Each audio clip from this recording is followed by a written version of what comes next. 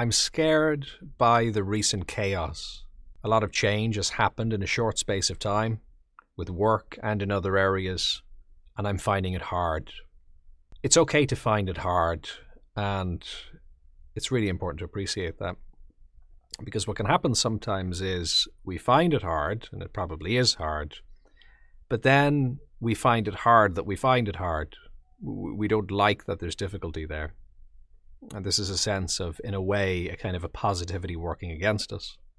We have a sense of being committed to being well. So because we're not well, we think something's wrong, and therefore sometimes we battle the feelings that are there. But the truth of the matter is, when you're having hard experiences, feeling that it's hard is completely reasonable. It's what is technically called veridical perception. Now, you don't have to call it veridical perception, but basically that means is it matches up. Hard experience, perceived as hard, that adds up. If you're having a hard experience and you perceive it as being great, maybe that's a little bit off. If you're having a great experience and you're perceiving it as hard, maybe that's a challenge too. Hard, perfect. That's what we want. That means you're tuned into what's happening, and that's reasonable. Now, of course, there will still be individual difference as to how hard we find something. And that's based on context, it's based on our individual circumstance, it's based on our history of experience with that kind of thing, and many other factors. So there's definitely individual difference here. But if something's hard, recognizing it as hard is entirely valid and reasonable. So I think when you're faced with a bit of chaos, it's very important that you allow yourself some of that space to say that, yeah, this has been hard, this has been chaotic, and you give yourself a little bit of breathing space to be able to work with that. Now, that being said, chaos is part of the system. So, although it's okay to find it hard, because finding it hard is also part of how the system works, it is important sometimes to look at our belief systems and to assess our expectations. Because sometimes we define things in such a way that there's no room for chaos in the system. And you can just think of this from any day-to-day example. If you make a plan, but there's no contingency, you got to leave this point, get to that point, get to the other place, do the other thing, and you've got it very, very tightly scheduled. You've got a spreadsheet where you've got it to the minute, and there's no contingency built in. Good luck with that. It just doesn't work that way. Because, of course, we don't know all the variables. There can be other things that happen, and people can be late, and buses mightn't show up, and somebody might get a flat tire, and then there can be something you didn't expect whatsoever. Now, that's just a given day. In a given year, there can be pandemics, there can be all kinds of events that you wouldn't have expected that throw a curveball in your direction. So you can't plan all of that. But at the same time, you can allow a little bit of contingency, so hopefully you're not too shocked by it. Now, of course, even with that, there's going to be some things that are very out of the ordinary, like pandemics, not that often, maybe every 100 years or so. So you're not necessarily going to predict that. However, if you have in a day-to-day sense some contingency, if you practice a little bit of chaos and building that into your plans, well, what will happen is that will, in a way, build up your muscle tone. So while you mightn't be completely prepared for what's to come, and that's not the point. The point isn't to be prepared for everything that's to come. The point is to be prepared for not being prepared for what's to come, so that it doesn't hit you then so hard. There's a little bit of room, and you're practicing a certain amount of flexibility. So just like developing muscle tone, you can practice flexibility in a day-to-day sense.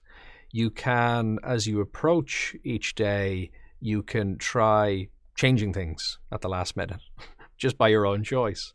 You can try going a different way. You can try doing something a little bit different, just practicing a certain amount of flexibility. And this is like muscles, because you get flexibility in muscles by stretching them in different directions, by playing with that a little bit, rather than just having one rote and rigid way that you always do things. And that flexibility is useful then, because if you need to reach in different directions for different reasons, you're more capable of doing that. The other thing that chaos can give is, in a positive way, sometimes it breaks our systems in a way that can actually help us to build them in a more effective way. Because typically we're not that motivated to improve things if they're going reasonably well. You don't want to upgrade your computer when it's working good enough. You think, I'll just stick with the old version. But of course, there can be often many benefits to doing so. So sometimes the world comes along and throws a spanner in the works, and it forces us to rethink what we're doing and how we're doing it. Again, this is not to undermine some of the very severe challenges we might face, but even with those, there still is incredible growth and learning that happens from them. To use a very strong example, thinking back to medieval times and, what human rights would and wouldn't have been in medieval times compared to maybe what they are today, we still have a lot of work to do, but there's some stark differences there. And in a sense, it's because it was as bad as it was then, and we recognize that, that's what prompts change now. So sometimes when things get particularly bad, that really forces people to recognize that change and reform is needed.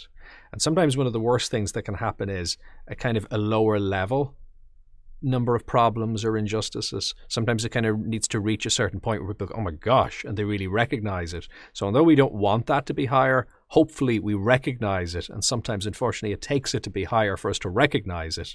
So we can obviously help that by being a bit more conscientious. So we hopefully start spotting things at a lower level before they escalate.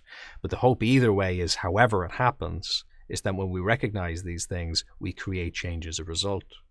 So likewise, over the past while, if you've been facing chaos, if your career has been interrupted, if some of the things you spend your time doing and your plans have been interrupted, let's use this as a chance maybe to reflect on your strategy, where you're going, what your priorities really are, and ensure that over the coming weeks and months that you are making sure that they're fit for purpose, making sure that you're upgrading things based on your learning over the past while. So hopefully you're at least getting something from it. And, we do see this on the other sides of pandemics, recessions, or other major events, that there can be some amazing innovation that happens over those times. There can be system changes that are actually really beneficial over the course of time. If you found this valuable, do like, subscribe, and share. And what's your experience? Do you have any questions or topic suggestions? You can contribute in the comments, on social media using #BodyMindSelf, or on jfl.com.